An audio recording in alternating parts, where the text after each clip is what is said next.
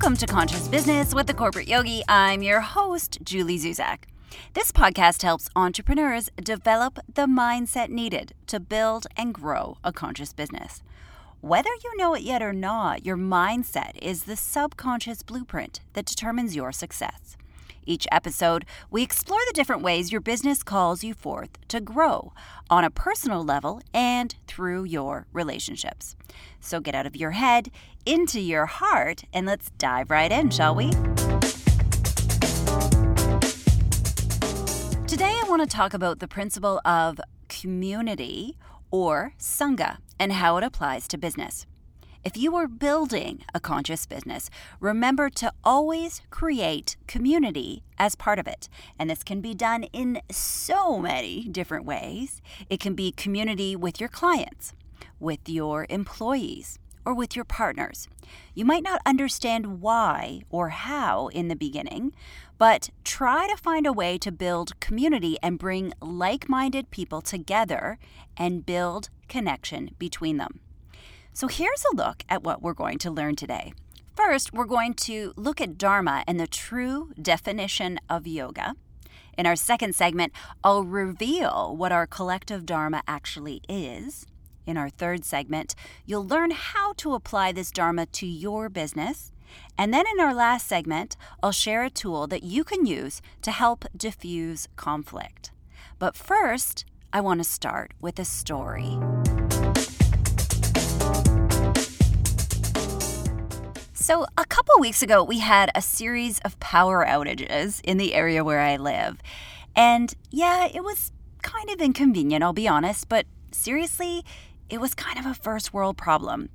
And it just so happened that it was a perfect storm of a bunch of different things happening together. There was construction in the area and a lot of humid weather. And we actually had about 6 outages over the course of 2 weeks, which is very rare, I know. But what are you going to do? So it was a Saturday afternoon, and I'd just come back from getting a bunch of groceries. And I came home to find out that the power was out again. Now, there is a backup generator in our building, so one of the 3 elevators was still working.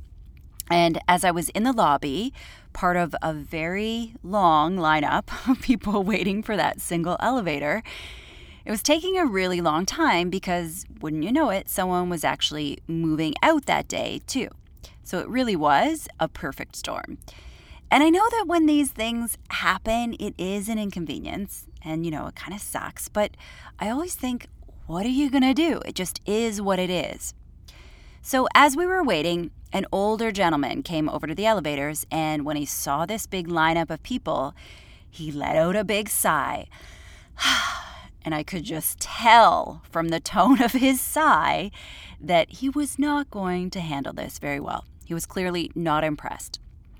And so he started to complain right away to the concierge in our building, who was standing there with us, about how he wanted to escalate this to the property manager, and this kind of outage was unacceptable. And this kind of logic always makes me crazy. So I interrupted him and I kindly reminded him that the outage was caused because of the hydro and had nothing to do with the property manager, and that they were doing their very best to handle this situation, but really had no control over it whatsoever.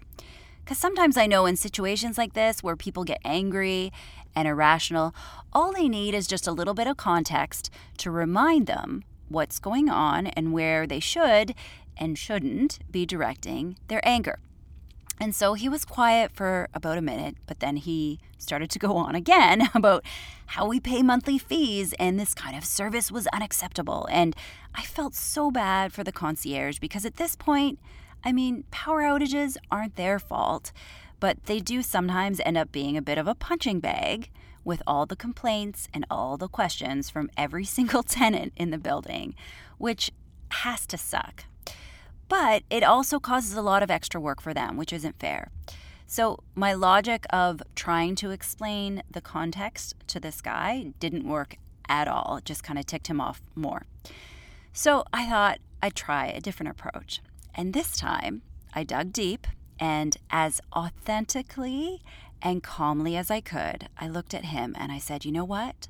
I know this power outage is really, really frustrating for you, especially in the summer when it's so hot, but the entire city block is without power, and there is nothing that the concierge or the property manager can do about it. And I know that this sucks, but it also sucks for all of us. We're all in this together, and all we can do is be patient. And he looked at me, and then he looked at the long lineup of everyone else standing there, at all of our neighbors in this building, who shared his inconvenience, who shared his pain, who were all standing there patiently, and instantly, just like that, his energy shifted. His emotional field softened. He smiled, shrugged his shoulders, and said, "Yeah, what are you going to do, right? I think I'm going to go get an espresso." And he let out a big smile, and off he went. Now, I don't know this guy that well. I've seen him maybe a couple times in the building. And I'm sure he's a really nice guy. But in that moment, he was angry and frustrated. And it was his ego that was lashing out. It was coaxing him to respond, to uphold his own importance. It was telling him that he wasn't being respected.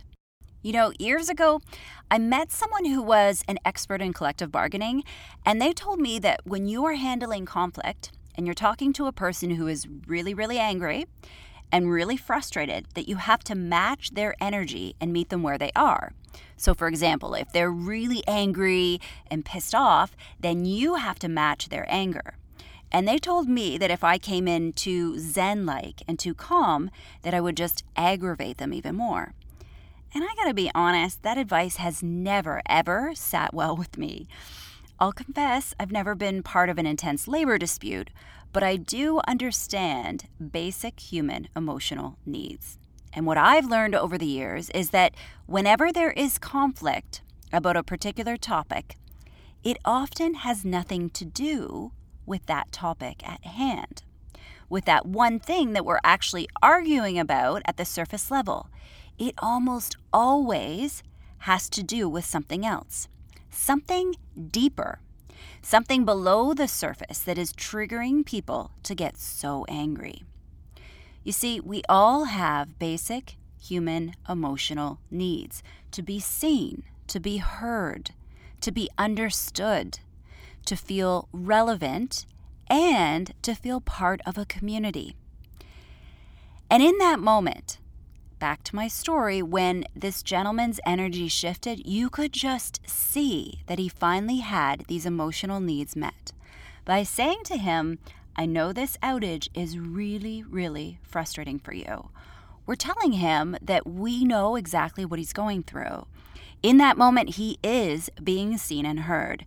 And then by pointing out that he is just one of many people who are also being inconvenienced, we're reminding him that he is part of a community, that he is aligned with all these other people around him. And everyone is going through the same thing that he is. We are on his side.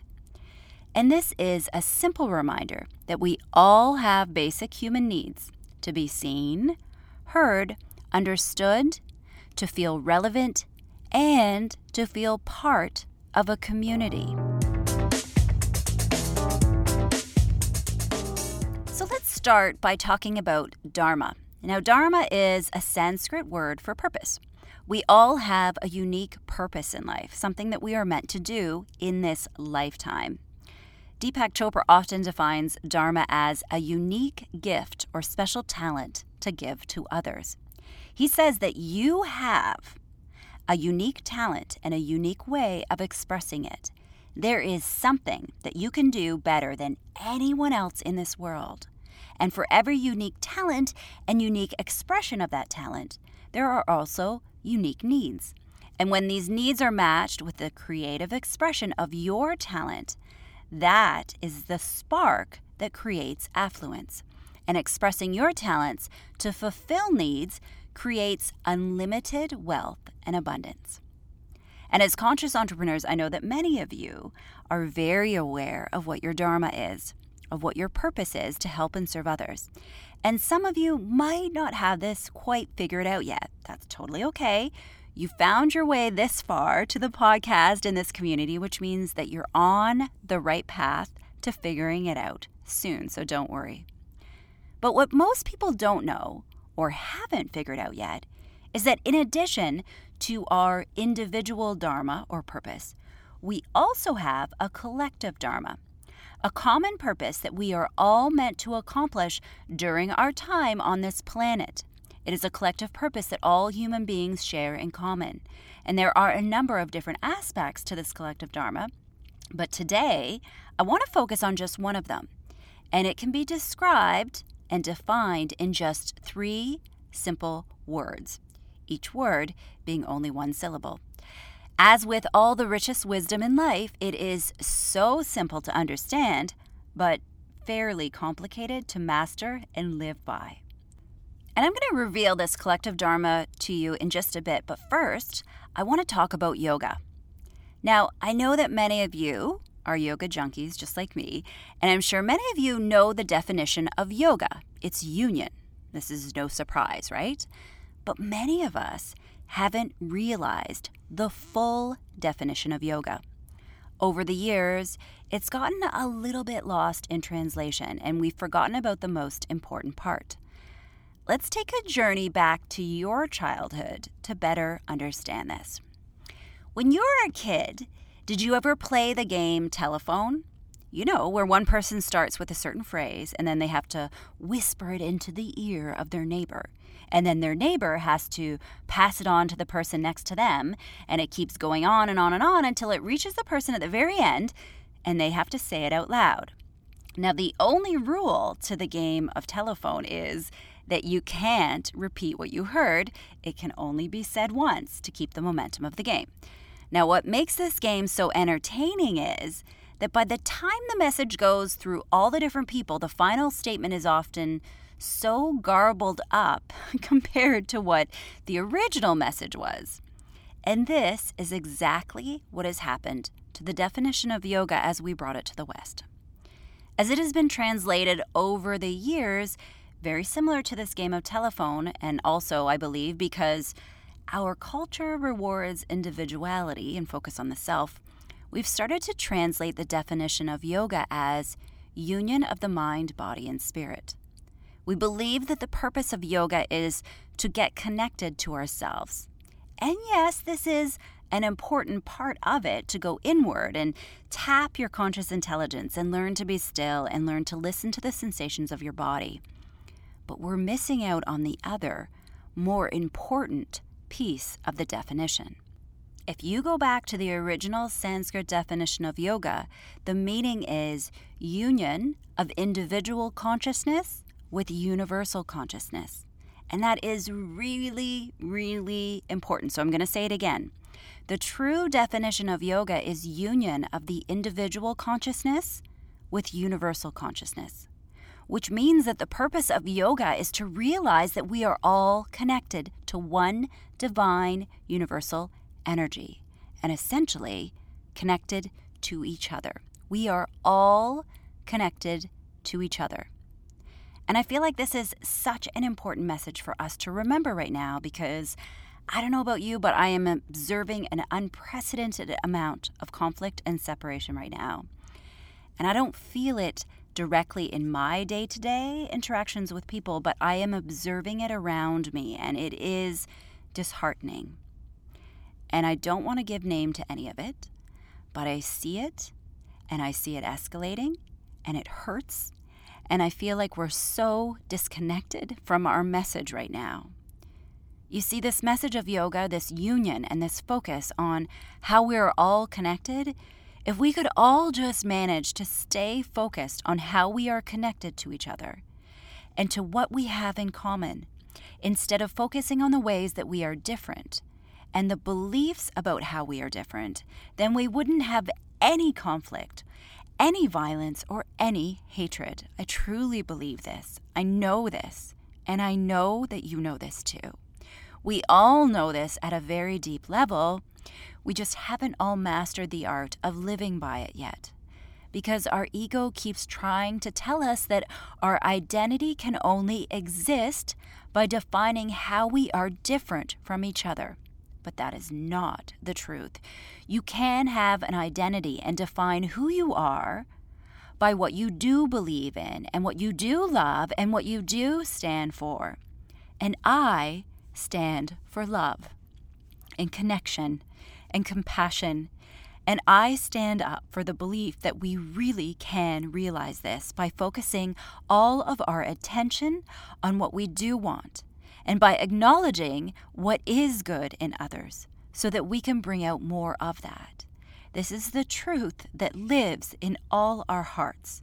We all know this, and now it is our job to learn to live by this and to model this to others every day. You know, the simple strategy is to put all your attention on what you want more of.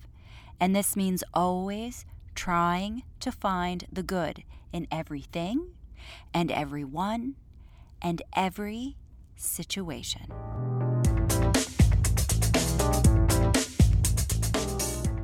Last weekend, I watched one of my favorite movies, The Celestine Prophecy, and it reminded me of this really important message that I'm talking to you about today.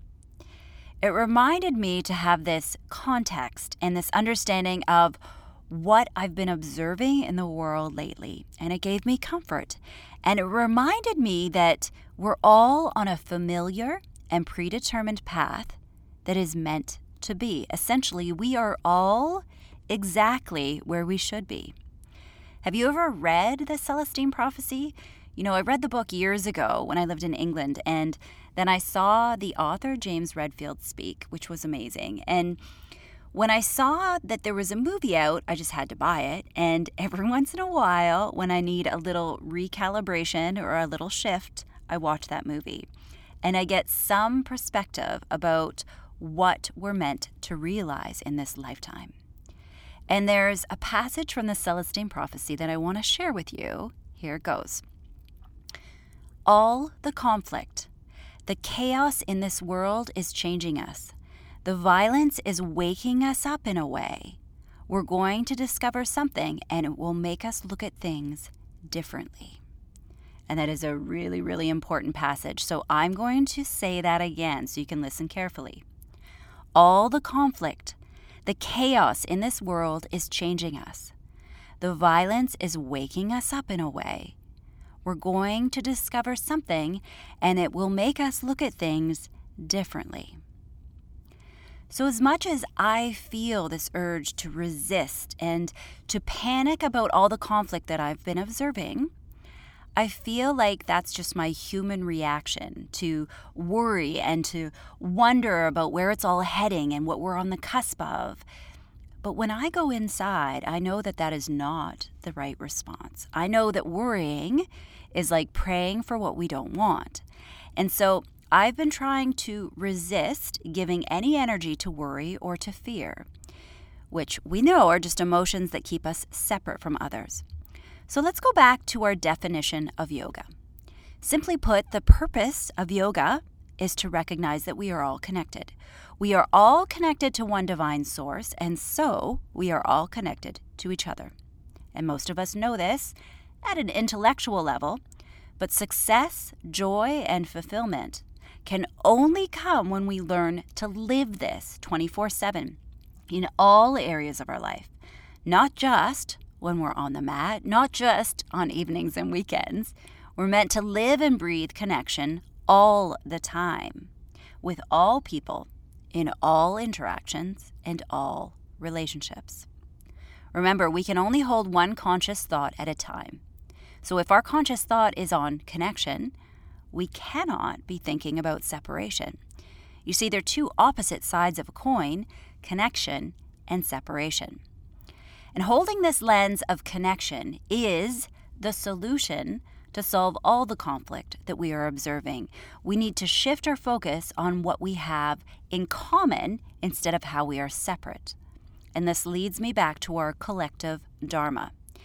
This purpose that all human beings share, that we are all meant to realize during our time on this planet, the one phrase containing 3 simple words is, we are one. We are one. That is our collective dharma. We are one.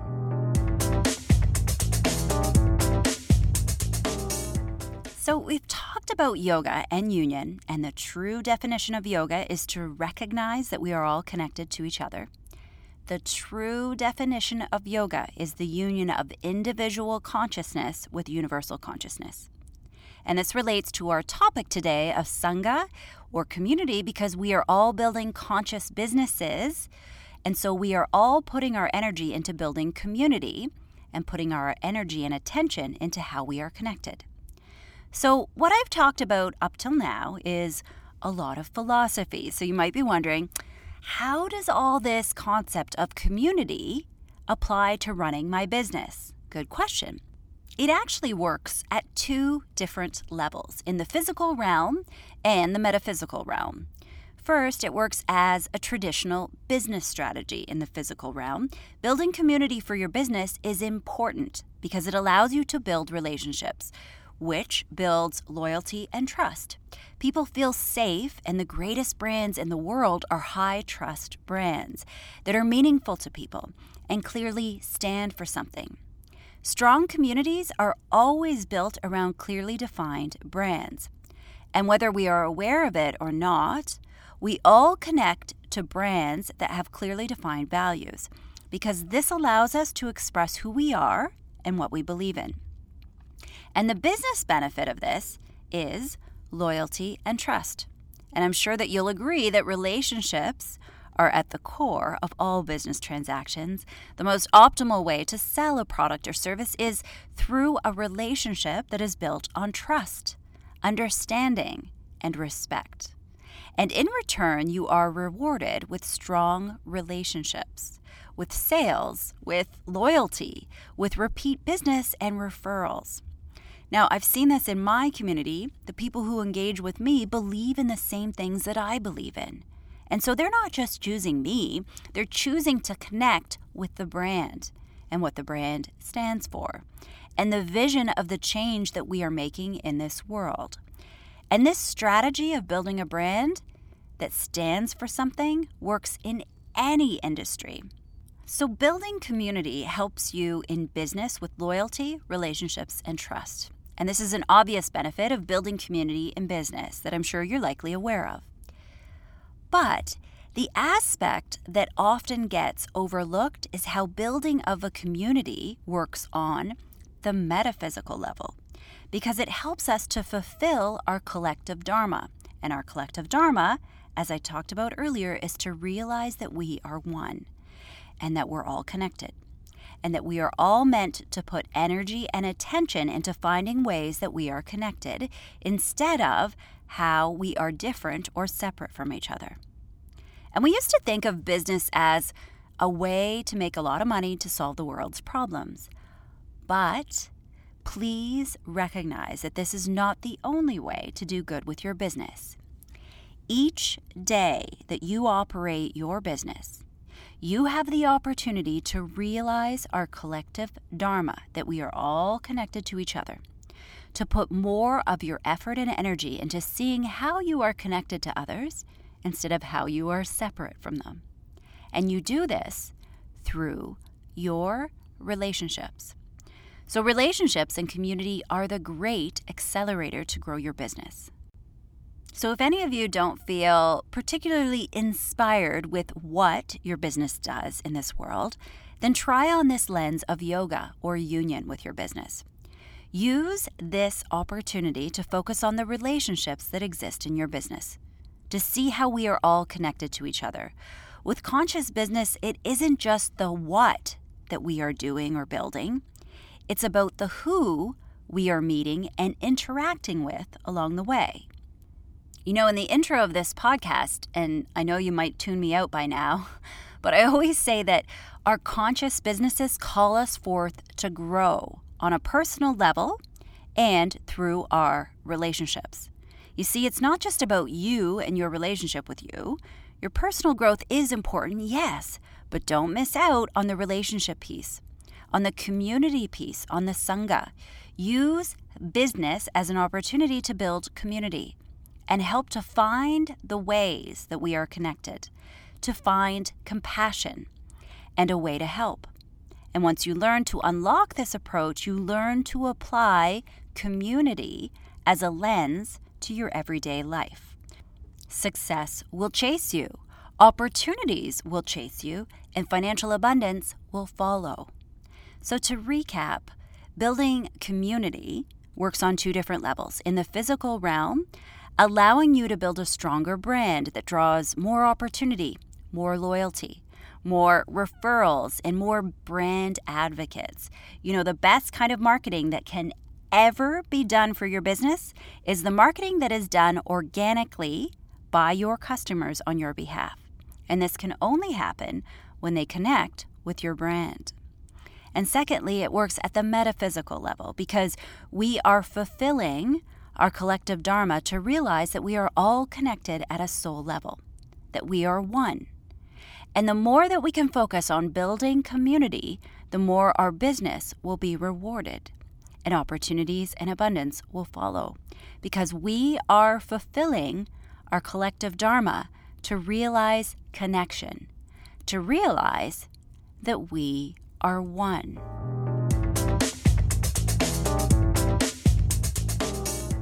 There's one last way that I want to introduce connection, and this is as a tool. Do you remember in the intro, I used the example of the lovely gentleman in my building who was really ticked off about the power outage? How did we calm him down? Do you remember?